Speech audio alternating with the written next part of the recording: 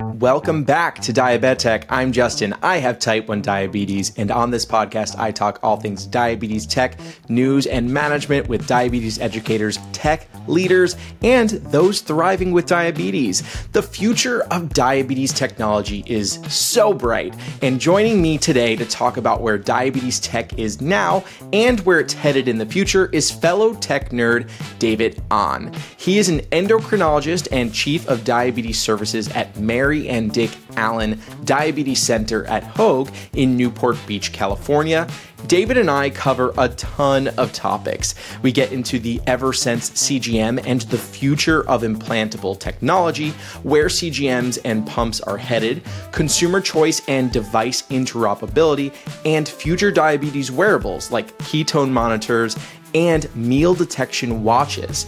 It's a longer episode, but it is full of fascinating information. You'll hear that through my voice. I had an absolute blast talking to him. He's going to have to come back on the show. New episodes of this podcast release every Monday on YouTube and all major podcast platforms, so be sure to follow me on your preferred service. And if you want to give me a rating, that would help me out a ton. Keep in mind that anything you hear on this podcast or content on my social media and YouTube channel is not medical advice. Always consult your physician before making changes to your healthcare. Let's get into the conversation. David, thank you so much for joining on the podcast. We met at ADA earlier this year. I've been watching your videos for some time on social media, all techie stuff. You're also a techie, and it's great to have you on here to talk about diabetes tech. For sure. I'm super excited. Of course, your content on social media and YouTube has just been really informative, and I feel like we're kindred spirits in many ways, so it's nice to be able to create some content together. Yeah, and I know we're on limited time because the Apple event is at 1 p.m., so we're going to have to get off of here for that because we're both going to want to watch that. But yeah, let's talk diabetes tech. So before we get into all of that, though, can you just introduce yourself to my audience and kind of how you got into all the tech? Totally. So I am an adult endocrinologist. I am the director of a diabetes center called the Mary and Dick Allen Diabetes Center. It's affiliated with Hoag Hospital in Orange County, California. My office right now is in sunny Newport Beach. And I'm very passionate about helping people with type 1 diabetes, also type 2 diabetes. What led me to endocrinology was just the inclusion of technology. I've always been kind of a tech nerd. And so when I just learned about CGM and insulin pumps, it was something that was very intriguing to me. And so I've been able to live out that passion by helping people with diabetes. Okay, so I just saw a video on your Instagram taking out and then implanting a new Eversense CGM. For those who don't know, Eversense is the only implantable CGM. And I kind of just want to hear, what are your thoughts on that device? Yeah, it's a really good question. It's something that I think a lot of people don't know that much about yet. And they're kind of the little guy when it comes to the competitive CGM space. But I kind of see it the way like Omnipod was maybe 10 years ago, where not that many people used it. It was kind of the out of the box paradigm, right? Because back then it was all tube pumps. And of course, a patchless pump made sense, but they were still a small company. And I think that's kind of how I view Eversense. I think in many ways, an implantable CGM makes perfect sense. Because then you don't have to be changing your sensor every 10 to 14 days. But it's a little bit out of the box, right? It doesn't integrate yet with any automated insulin delivery systems. It's still kind of a generation 2 product, whereas Dexcom is on like their 6th or 7th iteration. So it's a little bit immature, a little bit rough around the edges, but for certain people, I think it's a really, really good option. There's a lot of people, Dexcom by far, it's kind of the gold standard, right, when it comes to type 1 diabetes and CGM. But at the same time, there are people that it doesn't work out for, whether they have adhesive issues, whether they have rashes, whether they don't trust the accuracy of it. So it's nice to have different options to go to. And I think that's what's so beautiful about the Eversense is that it's kind of a different type of a CGM. The Libre is great too, but it's just going to be a very similar, it's going to have similar strengths and weaknesses as a Dexcom. whereas Eversense kind of has totally unique strengths and weaknesses because it's a totally different form factor. What would you say about the accuracy of Eversense? And do you think that the CGM is ready for DIY systems if that community were to integrate Eversense into their apps? Oh, totally. I'm so glad you asked that question because I'll kind of answer the second one first just because I get so excited about it. Is I literally am telling everybody I can in the world to try to get this integrated with AID systems, especially like Loop or DIY systems, because I think it's totally ready for prime time. The problem is, and this is all my perspective, but the company can't officially support looping endeavors, right? They can't create a paper trail. They can't tell people to hack it. And then the hacking community, I've kind of reached out there too. But I think the problem is like the user base is kind of small. So it's hard for them it's not necessarily worth the time or investment to try to get it integrated.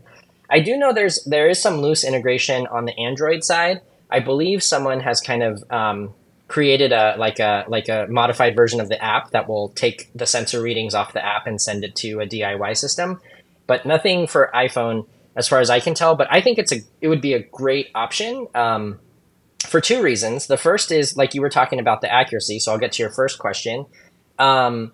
If you go by MARD, which I think it's a little bit deceptive, right? It's like megapixel now. It kind of becomes a little bit meaningless after the first generations. If you go by MARD, it has a MARD, I think, of around 8.4% or 8.5%. Real quick, just to interject, let's tell people what MARD is. Is it marginal average relative difference? Yeah, I think it's mean absolute relative difference. Yeah, which basically the lower the percentage, the better, meaning the accuracy is better. Totally. Yeah. So I'm glad. I'll take a quick side note. So yeah, MARD is kind of the conventional measurement of accuracy on a continuous glucose monitor. Lower is better. But the problem is much like megapixel, these are terms that kind of the consumer audience starts to learn, and they think, okay, more megapixels is better in a camera, less MARD is better in a CGM. So naturally, what these sensor companies will do is they start to slowly game the system a little bit to try to boost their MARD. So now that everyone's so fixated on MARD, while it's still overall a pretty good measure of accuracy, you can't just go by the lowest MARD that's published. So for example, the Libre 3 system has a MARD, I think, of 7.8 or 7.9%. I think the Dexcom G7 is around 8.2 or 8.3%, and the Eversense E3 is about 8.4, 8.5%. I would say they're all in the same ballpark. I would say, personally speaking, and just talking with kind of my patients, my personal belief is that the Dexcom and Eversense are kind of 1A and 1B. And then Libre is kind of a really, really, really close second. I just think the Libre has a little bit of over-reporting of hypoglycemia on the low range. But if I had to pick one, I personally would recommend the Eversense in terms of most accurate. And the reason I say that is because you know how it goes. Like every sensor, when you're changing your Dexcom every 10 days, every sensor kind of has its own personality, and it kind of takes like a half a day or a day to try to figure out its personality, right? It's kind of working through its kinks. The first, 12 hours are going to be less accurate. So when you're putting in an Eversense for that 180-day system, yes, for the first few days, it's going to be a little bit less accurate as it's kind of finding its way. But say day 7 through 180, you're not going to have that first day jitters anymore. And so in that sense, I do think it's a little bit more reliable and accurate. But I wouldn't say I wouldn't, I think it's close enough that I wouldn't switch purely for that. But if you're having a concern about the accuracy of your current CGM, I definitely think it's worth a try because I think it's like a 1A, 1B with Dexcom. Now, besides it needing to be implanted and the fact that it can't work with automated systems, what would you say is one of its limitations that differs itself from other systems, other CGMs? Totally. Yeah, and I try to always lead with this because I think people, if not, I've had patients get referred to my office and they come and they don't know what I'm about to say. And I'm kind of like, oh, well, I'm really glad we talked about this before I cut you open. And so it does require 1 to 2 finger stick calibrations a day, right? Which is, in this day and age, I don't think there's any other CGM now that the Guardian 4 came out. There's no other CGM that requires at least 1 daily finger stick a day. And so that is a pretty big limitation because I know some people have been so happy to not have to carry around their meter. I joke around that some of my patients don't even know where their meter is half the time, which is such a which is such a relief, right? It's like the difference between free and 50% off. Like free is free, 50% off is 50% off. So the Eversense does require 1 to 2 finger stick calibrations. I also think that's kind of contributing to its really really high accuracy, but that could definitely be a deal breaker for certain people. Another thought or another big downside is that when people find out that it's an implantable CGM, some people are disappointed that there is an external transmitter. So I actually have it right here. So you do have to wear an external transmitter on top of your skin over the sensor to get readings. However, that's not as bad as you might think because it is easily removed. So you can take it off and put it back on whenever you want. And I think that's one of the big game changers. And kind of when I show people that you can just like take it off and put it back on whenever you want, that's when people's eyes light up a little bit and they're like, oh, that's kind of cool. Because if you think about it, we're so used to these sensors that you can't move once they're in place, which is really, inconvenient. But we've almost grown accustomed to thinking that that's fine. But it really is inconvenient, as I'm sure people with type 1 diabetes can tell you. Yeah, it's interesting you showing the wearable that you have to put on. It is significantly larger than the Libre 3 and G7. But then having that added benefit of just taking it off. And I know that you could put a new like underlayer patch on it and it's not going to fall off. So you're not really, Totally. it's not wasteful. How long does that device last? Is it like forever or is it like expire after a year? So the sensor or the transmitter? Well, the transmitter I know is 6 months currently. Or sorry, Correct. The sensor inside your body is 6 months. But how long is that transmitter, the external device? Totally. So it has a 1-year warranty. You do charge it. So there's a charging cradle, and you charge it. So it has like a 1 to 2 day battery life. So a lot of people will just kind of charge it while they're in their shower. That's a perk, right? You get to take naked showers. So they'll end up taking off their transmitter, charge it while they're taking a shower, and then when they're done, it fully charges in about 15 minutes. So they'll just put it back on at that point. One thing, and I just happen to have this on my table. I'm not doing product demos, I promise. But the adhesive is actually what really sold me on this sensor. Like at first, when the rep came into my office, I was kind of like, okay, wait, why you have to do finger stick calibrations? You have to wear a transmitter. Why would I recommend this to any of my patients? And then what she said was she was like, hey, give me your arm. And she put on this thing. So it's basically like a double-sided tape that you apply. So what she did was she said, give me your arm. And she put it on. And then she peeled it off like that. And then she put it back on a couple times. And I was like, oh my gosh. Because as you know, this is something you can't do with a Freestyle Libre or a Dexcom. You can't just peel it off and put it back on again. And that's, that can really come in handy whether you're going through airport security, whether you're getting an MRI, you don't have to, pop it, you don't have to waste a Dexcom.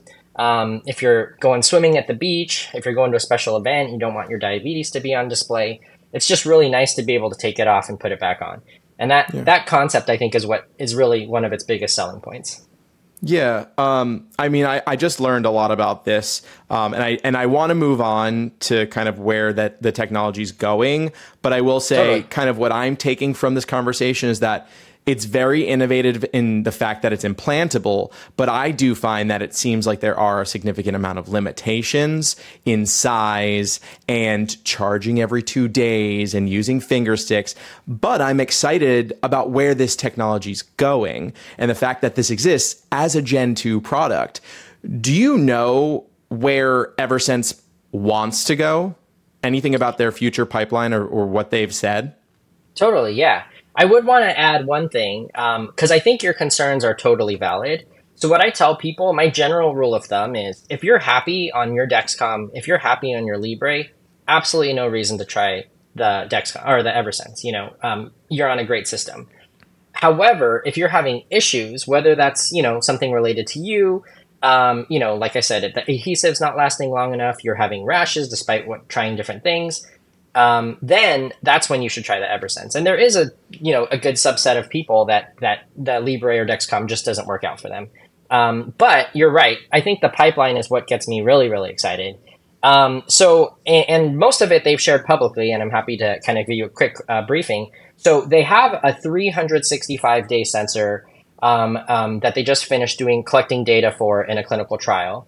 And part of the challenge that Eversense has with these long-term sensors is that their trials take forever, right? Because imagine if you're testing a year-long sensor, your study has to be like a year and a half. Whereas if you're testing a 10-day sensor, you can collect and publish all your data within 4 to 6 months. So these studies take a really long time because they have to show that it works over a year period. But they just finished collecting all their data on their 365-day concept. I don't know if they've submitted it yet to the FDA, but last I heard, I think they're hoping to get FDA approval sometime in the early part of 2024, maybe like first half, so like spring or so. So that would be really exciting. Beyond that, I think they have a version of the 365-day sensor that may require less calibration, so like 1 or 2 calibrations a week, which I think is very reasonable and manageable for people. But then after that is where it starts to get really insane. So they have another sensor that's in the pipeline called Gemini. That's their product name or their code name. And it essentially has flash. So the sensor sits under the skin. And if you want, you can actually use it as a flash CGM, like the Libre 2. So you don't have to wear an external transmitter. You can grab your phone and then just scan it to get your blood sugar reading and a graph of the last, say, 8 hours of your blood sugar. So that way you can have like a completely transmitterless experience with nothing on the skin. In that situation, of course, you won't get alerts. But if you're just looking for CGM data, or if you have type 2 diabetes and you're not necessarily as worried about going super high, super low in an instant, that can work out for you. And that same Gemini flash system, you can use the transmitter if you want an alert. So it's almost like a dual function. You can have a transmitter that sits on the skin and you would get alerts and it would work kind of like a traditional Eversense, or you can go without a transmitter and you can flash it like the Libre 2 and nothing is visible over the skin. And then the last thing is they have another system called the Freedom, which would hope to be a completely transmitterless experience. There would be a signal on the sensor under the skin, so everything at that point would be under the skin transmitting to a nearby phone. Now, of course, their pipeline, this is probably spanning like 4 to 6 years or something, so it's not immediate, but this is what they're working on. One thing in the near future that I forgot to mention is they did submit FDA filing for the iCGM status for the current 180-day sensor. So my hope is that they'll integrate with automated insulin delivery systems as early as like early next year or hopefully by the end of this year. Wow. Yeah. I mean, I would love to try it out at that point. That would be pretty neat with like iCGM with closed loops. Do you think the future is implantable for CGMs? Ooh, that's a really good question. I think my hope is that there'll be a really good implantable option. I think with the Libre 3 and the G7, as you can probably attest to, like the form factors are getting quite small. I mean, they're pretty impressive. The Libre 3 just blows my mind still every time I bring it out and show it to patients. But I do think there is something really convenient. I mean, imagine if you have a sensor under your skin, you don't have to change it changing it once a year, and it loops with you. I mean, that's amazing. Because the other thing I don't mention is that with automated insulin delivery, say you're using an Omnipod, you're changing your pod every 3 days. If you're changing your sensor every 10 days, then, you're just using up a lot of real estate in your body, right? So that's where something like an implantable system makes so much sense because you're not puncturing your skin every 3 to 10 days. So it really cuts down on the amount of like skin wear that you're having overall. So I do think the future is implantable, unless, of course, someone can kind of unlock these like white whales of CGMs like through the watch, right? Where you're not having to puncture the skin at all, like optical sensors or microneedles. Yeah. If someone can really unlock that, then of course that would be huge. But as far as I know, that technology is still very far off. So I do think the future is implantable. Yeah, and I don't want to wear a watch all the time. Like I love the idea of that technology. I know there's been rumors about Apple working on it for a very long time. Who knows if they'd, enter for that to be like an FDA cleared system for those with diabetes, but I like the small sensor. Libre 3 is ridiculously small, which makes me think amazing. The Dexcom's going to get smaller. Libre will get smaller. So who knows if we need implantable, but it's still exciting. What are your thoughts on an implantable pump? Like almost like a pacemaker for those with diabetes. Do you think so that that's that's something? interesting. Yeah, is that something that is already being looked at, like being tested, or are we still kind of far off from that? So this kind of predates my time as well, but when I talk to older endocrinologists, this is something that was actually explored previously, maybe say around 2000 or 2005. And when you know how the body works, it doesn't really make a lot of sense, which is why you don't hear that many companies working on it. I can't think of a single company that's working on it.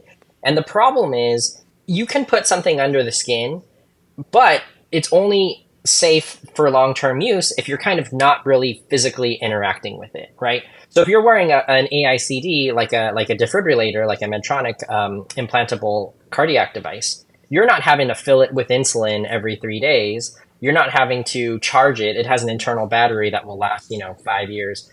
And so with an insulin pump, though, you have to put new insulin in every day. Every several days. So there's going to have to be a port where you're interfacing and putting liquid into this device.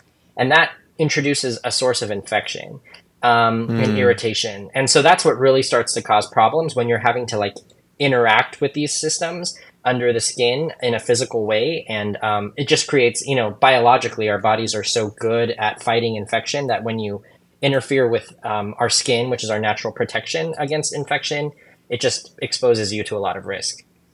Okay. And now let's get into something that is being tested and could possibly be not that far off. So Beta Bionics, they have a new pump out. It is just an insulin pump, but they originally started with the vision for a bihormonal pump that has both insulin and glucagon. Glucagon would bring levels back up. So it almost would allow for more aggressive control. How far off do you think we are from a bihormonal pump?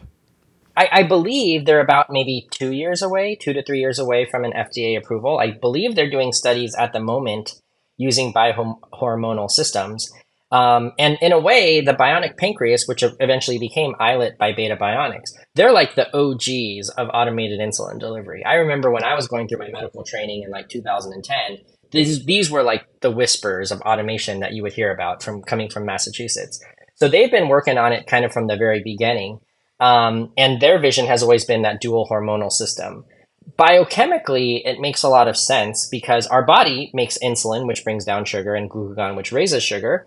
And if you have that ability to both lower and raise blood sugar, like you said, you can run a lot more aggressive. You can run your numbers a lot more aggressively. And I think that glucagon can really come in handy with exercise, right? Exercise is kind of the Achilles heel of most automated insulin delivery systems because you become so sensitive to insulin that you tend to go low. If you have the option to give glucagon to kind of raise blood sugar, then that can kind of alleviate those concerns. The big limitation, though, with a dual hormonal system, which is why not all the companies are just chomping at the bit to go bihormonal, is then you have to wear basically two pumps, at the very least two infusion sets, and have two chambers holding chemicals, right? Insulin and glucagon. I think right now having an infusion set for insulin and a CGM is already a lot to ask for.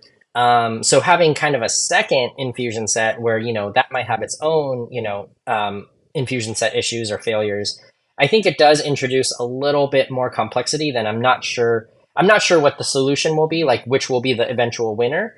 On paper, it makes a lot of sense. In practice, it may be inconvenient. So I'm curious to see how it works out. Yeah, I almost feel like it could be more likely seen with something like the Mobi, which has a much shorter tube, which is coming from Tandem very soon. Totally. And then even Omnipod, what if you're wearing two Omnipod pumps, especially when those get smaller, right. Or even one Omnipod pump that has two reservoirs, two little cannulas, coming out either side. So that could be interesting. Now, what about that tubeless pump market? There's been a lot of talk. There's the Omnipod, obviously, that's already available in the US. Then there's the Accu-Chek Solo, which was just cleared. That's coming from Roche, not with closed loop, but it is another patch pump that is actually removable. Then there's the EOFlow that Medtronic is either working on or they're acquiring that South Korean company. And then you've got the Sigi pump, which Tandem acquired Sigi earlier this year. So the tubeless pump sector is kind of heating up. What do you think we're going to see with innovation Like, what does Omnipod need to do to be like, well, we're better than all these new tubeless pumps that are coming out? Or what do those companies need to do to be like, we're better than Omnipod? Totally. Yeah, I mean, I think the market is kind of speaking, right? Which is that I think people want tubeless options, which is why I think, Medtronic and Tandem, which had been holding out for a really long time, are now very, very much financially investing in, tubeless options. It's still not for everybody. I still have some patients that are like, oh, I feel like there's more pod failures, or, it's still too bulky on my body versus like a traditional infusion set with tubing. But I do think there's a huge market, and many people, when I talk to patients who are just newly diagnosed or not wearing an insulin pump, they get horrified by tubing, right? They're like, I do not want to wear the one with tubing. So it's just instantly so appealing to be on a patch pump or a tubeless pump.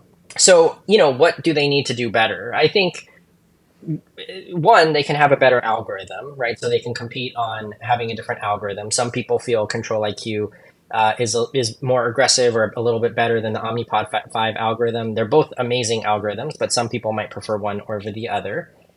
Two, like you said, it may be more removable, or maybe the form factor is a little bit more adaptable. I believe that the T-Mobi has an option to kind of be worn as a patch pump. I think it's going to come with some sort of sleeve that you can wear on the body.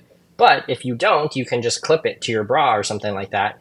And that short infusion set will still give you a lot of flexibility. So I think for some people, that kind of flexibility or adaptability might be useful, because you could still take it off, right? Kind of going back to what we were talking about with the Eversense. Sometimes it's nice to be able to just take something off and not have it permanently attached to you for 3 days. I think other things are just, different interfaces. Every company is going to every product is going to have its strengths and weaknesses. So maybe one is going to, have less pod failures, or, whatever the equivalent of the pod is. Some might be reusable, right? So one downside to the Omnipod 5 system is you generate a lot of environmental waste. But if you have a reusable pump like the T-Mobi, then you're not really throwing out a whole pod every 3 days. So I think, there's going to be different benefits from each system. And I think what I get really excited by, and what I kind of see as the future, and I really hope it happens, is that it kind of becomes, choose your own adventure when it comes to these systems. You can pick your own sensor. You can pick your own algorithm. You can pick your own pump. And the FDA has put all that in place, right? There's iCGM, which is interchangeable CGM. They have, ACE-enabled pumps, so pumps that can work with any algorithm that's FDA approved. And then they have interchangeable algorithms. So these concepts exist. The big problem is that you have to convince the pump companies and the sensor companies to actually open up their stuff and start sharing with other people. And so I hope that, with awareness that you and I can raise, that we as consumers can really put pressure on these companies to open up their algorithms and to really give choice to users, because that's what's super important. Yeah, and I think in many ways, the CGM companies, they want more options. The more options there are, the more opportunity there is for people to use their CGMs. But I from what I've found is that the pump companies seem to be a little more protective. It's our algorithm. You're going to be on our system. And I'd like to see them be a little more willing to give consumers that option, especially maybe there's the reverse effect that from what they're thinking. Maybe more people will want to use their pumps because they can interchange it with different systems, including Tidepool Loop, which is a consumer-based, FDA-cleared system based off of the DIY loop. And I was going to get into that later, but I feel like it makes sense to talk about that now. Tidepool Loop originally had an agreement or some sort of partnership with Medtronic and Insulet, the producer of Omnipod. Both of those companies have left that and kind of gone and done their own thing. Does Tidepool Loop have a chance with pumps in America? Closed loop pumps? Yeah, it's a good question. And that's a real point of frustration, I think, for people like you and I. Because, I mean, literally for like 4 or 5 years, Medtronic and Insulet got to kind of, coast off of the positive press of how they were supporting Loop. They were a partner. I remember, being at the announcement where Medtronic was announced as a partner of Loop, and I was like, oh my gosh, like hell's freezing over, right? It'd be like Apple saying like, hey, we're going to, allow you to install Android on the next iPhone. And I was like, this is crazy. Yeah. Times are changing. And then, finally in 2023, when Loop gets approved, quietly it's like, hey, we're actually not going to collaborate with them and we're not going to support them. And I think that was really, honestly, not very patient friendly. And so I think it's a huge problem. I don't think it's just the pump companies. So that's one thing I will say. Okay. I think the CGM companies are kind of secretly also working behind the scenes. Dexcom, for example, owns Type Zero, which the Type Zero algorithm, which Control IQ is based off of, and and Dexcom is kind of the they're like the big name, right, when it comes to automated insulin delivery. So you're not going to see Insulet or Tandem talk badly about Dexcom because they're kind of the only game in town right now. And Abbott, they were able to kind of muscle their way into the market because Abbott is a huge multi-billion-dollar company. I think as a company, they're bigger than Dexcom. They weren't bigger in the CGM space initially, but they were able to use their leverage, right? It would be like if Apple came out with a CGM, I'm sure Omnipod and Tandem would listen to them. The hard part is where you come in with like something like the Eversense, where your user base isn't that high. You don't have billions of dollars to kind of convince everybody to integrate with you. So imagine if you're the Eversense, Eversense is a company talking to Tandem, and Tandem is thinking, well, Dexcom supplies, we're getting a lot of really good customers from Dexcom. The last thing we want to do is piss off Dexcom by supporting a third CGM. So I think the CGM companies are also, they play a role in kind of limiting down the data. Because, if you're Dexcom, you don't want Tandem to integrate with other competitors. That's just kind of your business model. So, I get it, like business is business, but my pipe dream is basically that users would be able to pick their own sensor, pick their own algorithm, and pick their own pump. Okay. Now, this is not insider knowledge. This is just generally what has been on my mind. Do you think that Beta Bionics, it was created by Ed Damiano, who had this vision of really creating technology that's will, better his child, but also just the community. And then you've got Sean Saint, the CEO, who was a DIY looper and I believes in this vision very well. Do you think Beta Bionics will work with Eversense, A? And B, do you think that they'll work with Tidepool Loop? I feel like it makes sense. They have the option to be like, just put in your weight, or if you want something a little more complicated, download the Tidepool app. And that's what makes me really excited, to be honest, because I think Beta Bionics, they're almost in a place where they're like in YOLO mode, right? It's like, what do they have to lose? It's like they're the startup. They have this completely different paradigm of like, you don't need to put in any settings. And, they actually previously had an agreement at one point with Senseonics to incorporate the Eversense. One of their early trials actually used the Eversense. I don't know what the status of that partnership now is, but if there is going to be a pump that's going to be fulfilling that dream of where you can use your CGM, you can pick your algorithm, I think it's going to be Beta Bionics. And one of the things, I don't remember if you showed it on your video or not, but the single screen that has made me the most excited about anything in diabetes technology is on the Beta Bionics device. There's a screen where you can pick your CGM. Right now, there's only one option. It just says Dexcom G6. But when I just saw that screen, I was like, I got shivers, because I'm like, man, there's going to be a day where you can pick your CGM, which is amazing. Like, I do think, talking with the leadership there, that they're very supportive of like, yeah, like it's YOLO. Like, why not integrate with everybody? Their market share right now is like 0.1%. They have nothing to lose. Even if they gained all the Eversense users, that would be like a huge growth for them. So I really think they're kind of the dark horse, and I'm hoping that they can apply market pressure by integrating, like say they do integrate, the Libre, the Dexcom, and Eversense. Then, of course, some people might be like, hey, I'm going to go to a system that allows me to use an implantable CGM. And hopefully some of the pump companies will have to say, okay, well, we don't want to lose our customers to this startup. So hopefully, I really see Beta Bionics as kind of like the dark horse to kind of stir things up and hopefully really move things towards openness. And the irony is that's what Dexcom was 10 years ago, right? Like Dexcom's, that their like writing theme was like, hey, we're the one that is going to share all your data. We're up against Medtronic, which is kind of, the Apple where they only have a walled garden and only integrate with themselves. So go with us, Dexcom. We're your neighborhood friendly Dexcom. But now that Dexcom is kind of this monolith and they're this huge success, I think, of course, they're naturally going to be a lot more invested in protecting their IP. Yeah, Tide Pool has said that they're working with two pump companies. They've announced one that is actually geared towards type 2. So I don't know how long I think they'll have to rewrite an algorithm. I'm not sure. And then they are working with one other pump company. They haven't announced it yet because they're really waiting on that pump company to announce it. And my hope is that it's Beta Bionics, and I could really see that, especially since they have that history with the DIY community. And I know a lot of my listeners, they want to try Tide Pool Loop. They love all the video content that I make on that, and it does have some great options. Now, I want to go back to Abbott. You mentioned that they're a huge company. They I think they work on like pacemakers, spinal implants. They do a ton. And then they also had their Freestyle Libre CGMs.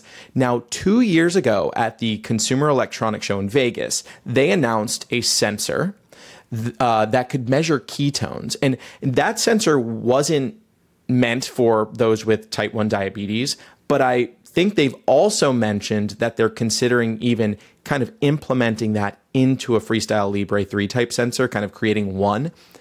How can a ketone monitor help those with type 1 diabetes in a way that like a CGM can't, right? Like, I mean, if a CGM is at 350 for 3 hours, I mean, you probably have ketones in your system, right? Like, do we need a ketone sensor? I've been getting away for the last 2 years without one.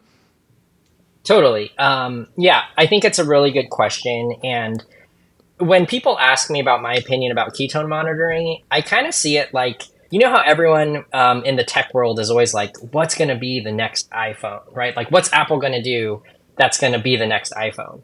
And, you know, when the TV came out, they're like, ooh, is it the TV? Are they going to redefine TV? The iPhone is the iPhone. It was like like smartphones was like a once in a generation technology that transformed our lives. And I think that's kind of what CGM is. Like continuous glucose monitoring is a very unique value proposition that is just immensely helpful for so many people. So I think the benefit, yes, there is a role for ketone monitoring, and I'll tell you about it shortly, but I think it's not going to knock your socks off and have just such a widespread use case like a continuous glucose monitor. So the argument, so people that do get excited about ketone monitoring, I think it kind of goes twofold. One is, the big one is that it will help enable adoption of a class of pills called SGLT2 inhibitors. Examples of that are things like Farxiga, Jardiance, and Invokana.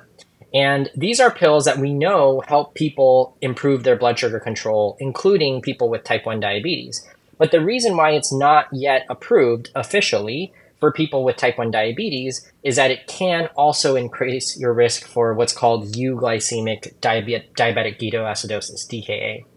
And as you know, DKA is kind of like the big bad, boogeyman in type 1 diabetes. And like, if you can somehow every once in a while develop scary DKA almost out of nowhere, then of course it's kind of a risky proposition to have. So with this medication, if you have like if your CGM happens to also check your ketones, then if you're slowly going into this kind of subtle hidden DKA that can very rarely but sometimes happen on this medication, you can kind of see that it's happening and treat it and prevent it really fast. So I think in that specific use case, it can add a lot of value. The other thing is, DKA as a whole can sometimes be a little bit tricky. Like maybe in your situation, have you woken up in the morning and felt kind of crummy? Maybe your Omnipod got a little bit ajar, your blood sugars are running a little bit high, you're kind of nauseous, but you're not sure what's going on. Having kind of a quick check of your ketones might be able to kind of say, hey, like I'm almost in DKA, or I'm like heading towards DKA. I need to kind of, take more insulin and get my act together. So it can be a little bit of like a warning light. And I actually think in its real life implementation, it will be more like that. Like, I don't think it's going to be giving you your ketone reading every 5 minutes or every minute. I think it's probably going to be like every hour or every 2 hours. And it might even just be like a color. It might be like, oh, your ketones are green, or your ketones are yellow, or it's red. Just to kind of put it on your radar. But I don't think it's a number that we're going to be graphing and looking at obsessively like we look at a CGM. So is there a role for it? Yes. If it's on your sensor, like if I had two Libre 3s next to each other and one had a ketone sensor and the other didn't, of course, why not add on the second sensor? but whether it's going to be a game changer, I don't necessarily think so. I think it'd be more like an Apple TV versus an Apple iPhone.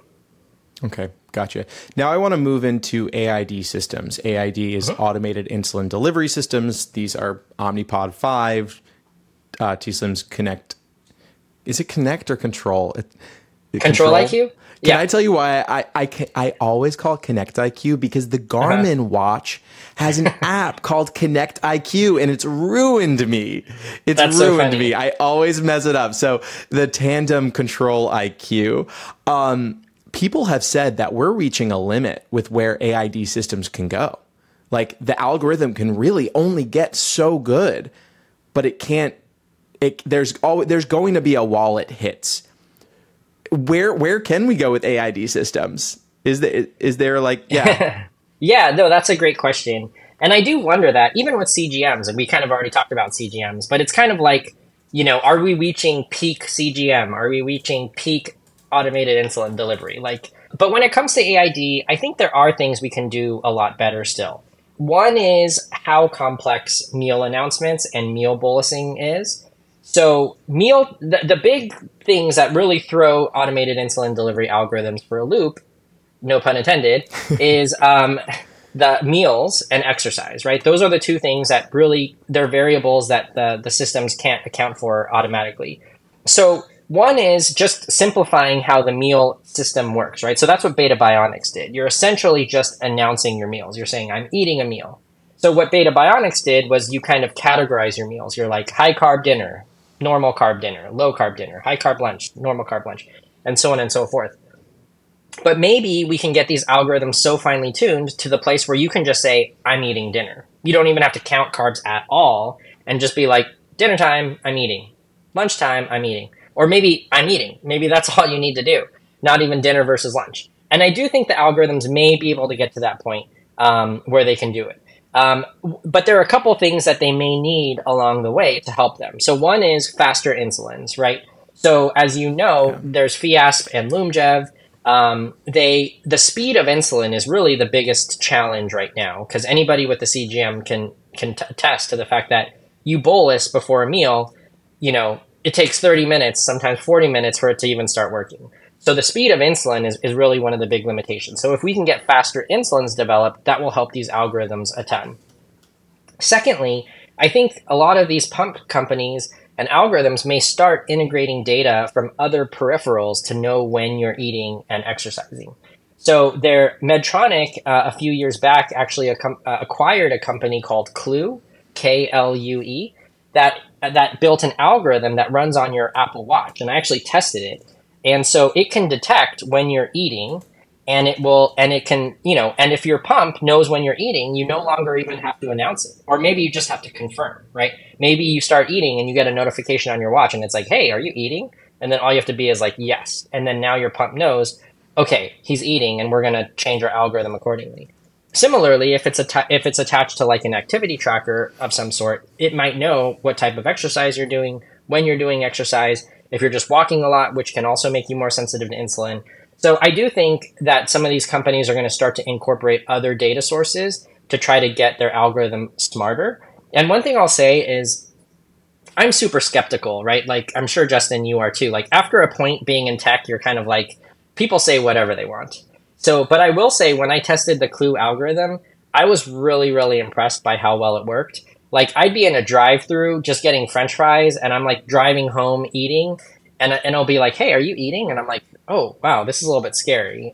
Or I'm Asian, right? So I'd be like, well, I don't know how it's going to do with my chopsticks, but it was like, hey, are you eating? And, I didn't do a scientific study to see when it hit and when it missed, but it really I was very impressed by how precise it was when it knew when I was eating. Wow. Yeah. I mean, I would love to see automation get even better with where we just don't have to think about putting in those carbs and really can just like that. I mean, that's one of the last few things left. I feel like that's like takes us out of a moment and trying to figure something out. And Beta Bionics is trying to make that easier with their like, is this larger, smaller? But I personally don't think that's enough information for the control that I want. And I have heard that from some users that like, you're not going to get the same control you get on other systems with Beta Bionics, partially to do with that, I think. I also think that there could be innovation with AR glasses in the future. Once AR glasses, augmented reality glasses, are really streamlined, as small as a pair of glasses, when you look at your meal, your app on your glasses will just use infrared sensors, whatever sensors it uses in 3D space to kind of calculate that food for you. And then bam, it's doing it for you. So I think that could be something we see in the future. And we're about to watch this Apple event. Their last one, they announced their AR glasses, their mixed reality glasses. Not so much glasses, more of a headset. They're huge, but it really is a peek at the future of where we are going. And one day we will have wearables that are the size of glasses. So question, this is where we are now though. Will the Libre 3's 1-minute updates, could that make AID systems stronger and be able to make decisions faster, minute by minute? It's a really good question. I personally, I know the Type 1 community in general is not super excited about the Libre in terms of accuracy as a whole. Everything I say, blanket statements, generalizations. But I think in general, people might feel like it's less accurate than the Dexcom. And I share that agreement. But that being said, I do think its utility in type 1 diabetes and in a pump is a lot better than people realize. And I'm really excited for when the Libre 2 and Libre 3 will integrate with AID, because I think it provides a cheaper option, right? And some people, once again, I'm going to hammer this home of having choice. But like, I can't tell you how many patients I've had that have been like, I've been on the phone with tech support with Dexcom and I'm not getting through. And so it's just nice to have something else to use. Well, the 1-minute updates naturally are going to be really helpful. I don't know how often the algorithms are going to incorporate it, right? Because I believe most of the algorithms refresh every 5 minutes anyways.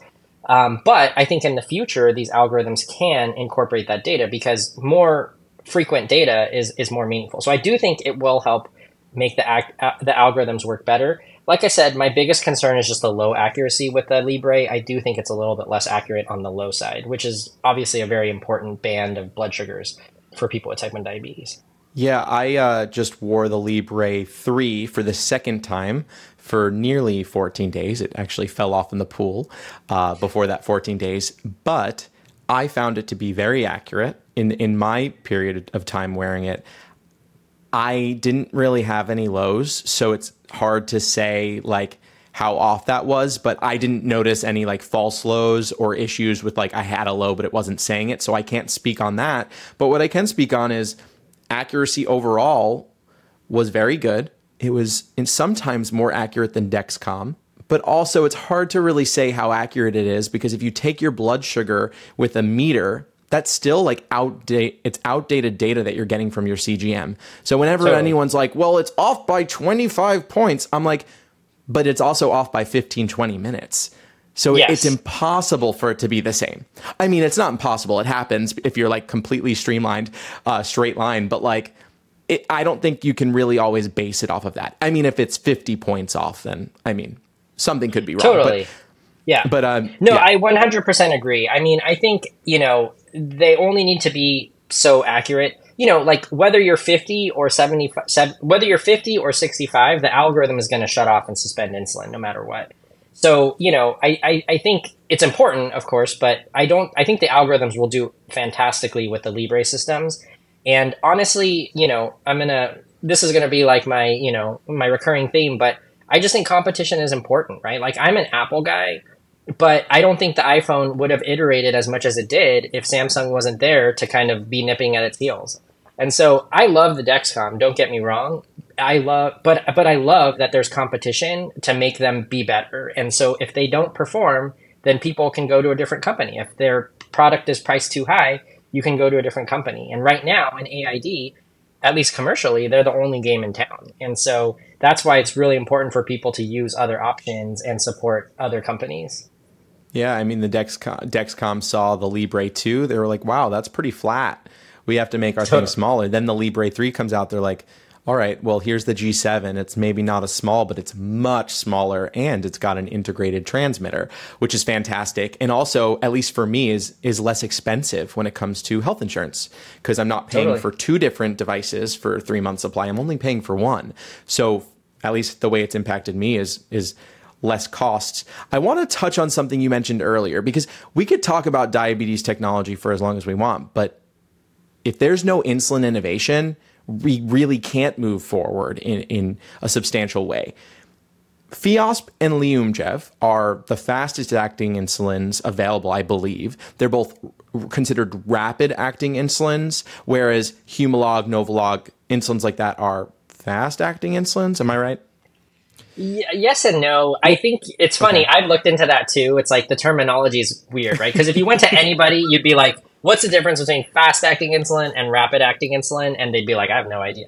Aren't they the same? And colloquially, I think in real life, I think people use those terms interchangeably. But I do think if you Google it, there is a list somewhere where they are defined that way. But in practice, I call them both fast acting insulins. You hear some people refer to Lyumjev and Fiasp as ultra fast or ultra rapid acting insulins. Afrezza would be in that group. I do think they work faster than their siblings, like Novolog. Fiasp is the faster version of Novolog. Lyumjev is the faster version of Humalog. And I do think they are meaningful improvements. But I do think there are other molecules in development that work even faster. Also, like I said, Afrezza, we can have a whole nother hour-long conversation on Afrezza, but Afrezza does work way faster than injected insulins. And so obviously maybe not for AID systems, but Afrezza does provide a true ultra-rapid acting insulin experience. So, and then on the slow side of things, the slower end of the world, there are weekly basal insulins that are going to be coming out, right? So I think Novo and Lilly both have weekly basal insulin. So Tresiba is like, a day or two. But imagine if you are an MDI, a multiple daily injections user, you're using pens, you can maybe get away with taking a basal insulin once a week, which is a pretty crazy concept.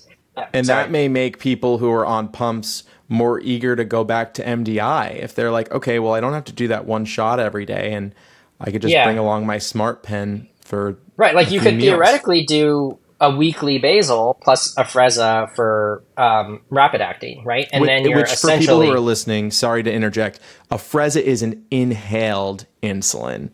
Yeah, it's really good that you clarify. So in theory, you could do you can have an experience where you're tightly managing your blood sugars and taking one shot a week, which is pretty mind blowing, I think, for someone with diabetes or type 1 diabetes. The other thing, which I think is so cool, there's a company called Luna Diabetes that is working on an overnight patch pump. So it's like automated insulin delivery, but only overnight. So it's almost like a brace guard or whatever those things are for people that wear those teeth things at night, because you're not running around, you're not in public.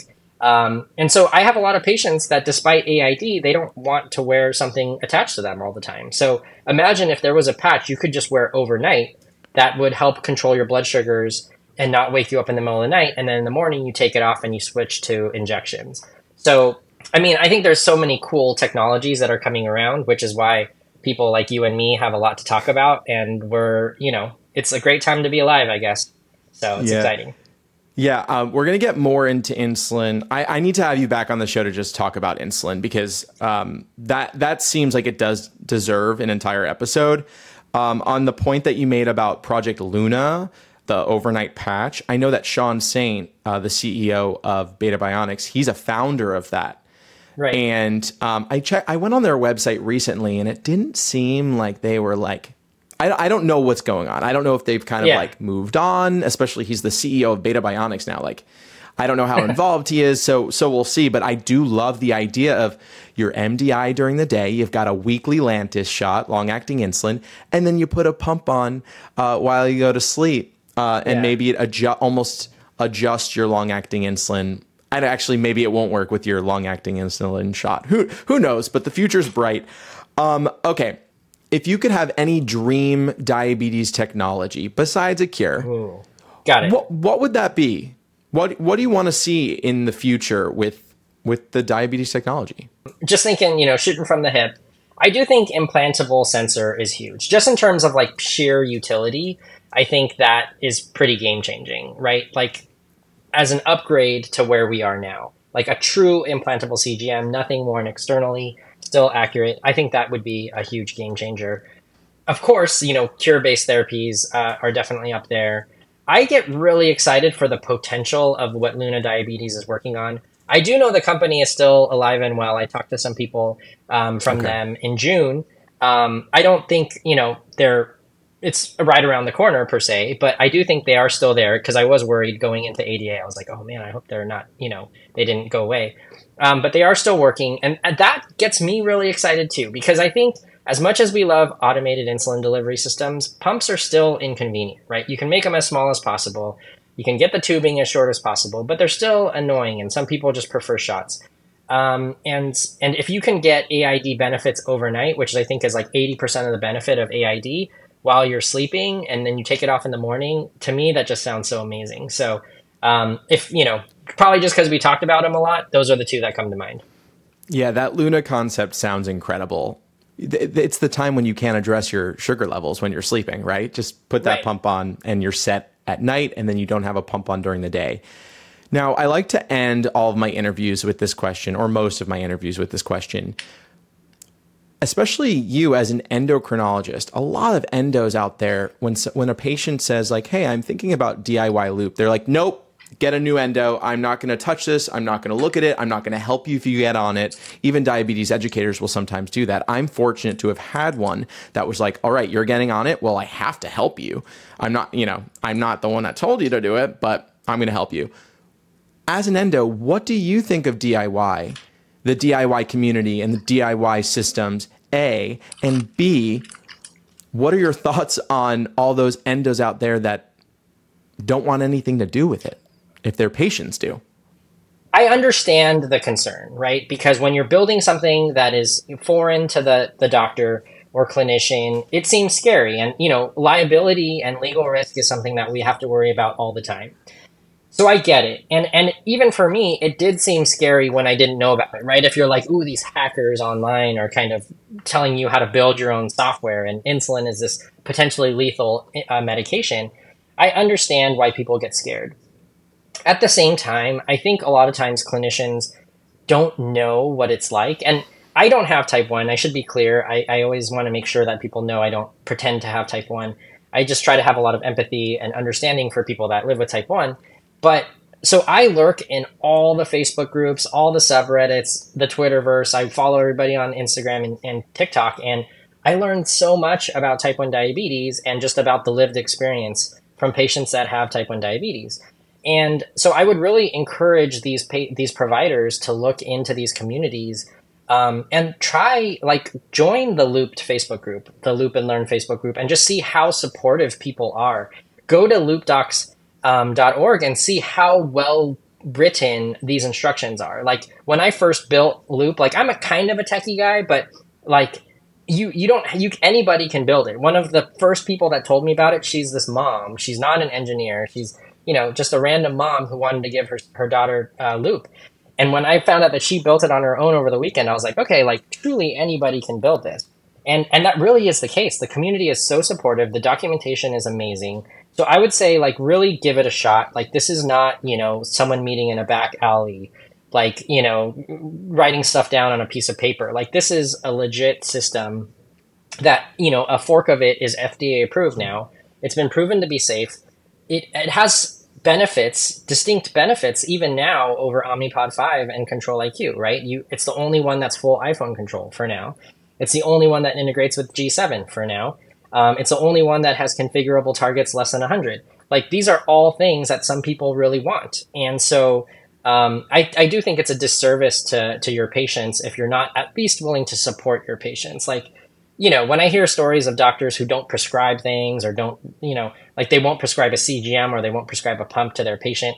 I don't know. Like to me, I don't think doctors should be gatekeepers. I think we should be informers. I think we should empower our patients. But, in the end, the patients are the ones that have to live with the disease 99.9% of the time.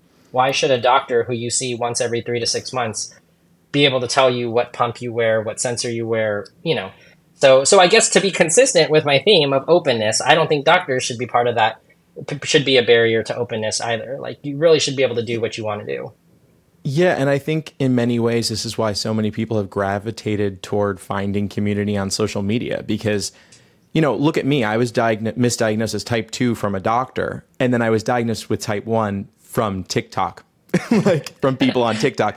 So Right. you can get so much valuable information and guidance on social media. Of course, take it with a grain of salt. Don't believe everything you hear. And also, if you do look into DIY Loop and decide to build it, do it at your own risk. But while you're doing that, there is this huge community out there of helpful people. I mean, the diabetes community is just so tight-knit and truly supportive. And that's why they've built systems like this because, and gave it away to the world because it's a very selfless community, which is so fantastic. And I'm glad that I fell into it. David, thank you so much. This was a fascinating conversation. I'm very excited about the future of diabetes tech. This is one of my longer podcast episodes. There was so much to cover, and you left me with still so many questions for insulin innovation and even the Eversense CGM, which I want to learn more about. So I would love to have you on the show again to talk about that stuff and more. This was amazing. Thank you for coming on. Awesome. Yeah, I'm glad to be on whenever you'll have me. So good seeing you. Thanks for listening to today's podcast. I got videos on a lot of the devices that we spoke about, from tubeless pumps and the Libre and Eversense CGMs, on my YouTube channel. So be sure to check those out. New episodes of this podcast release every Monday on YouTube, all major podcast platforms as well. So go ahead and follow me on your preferred platform. And I've got new episodes on YouTube dropping every Friday and every day on social media. So make sure you follow me there. Links to those in today's show notes. I'm Justin, and I'll see you next week.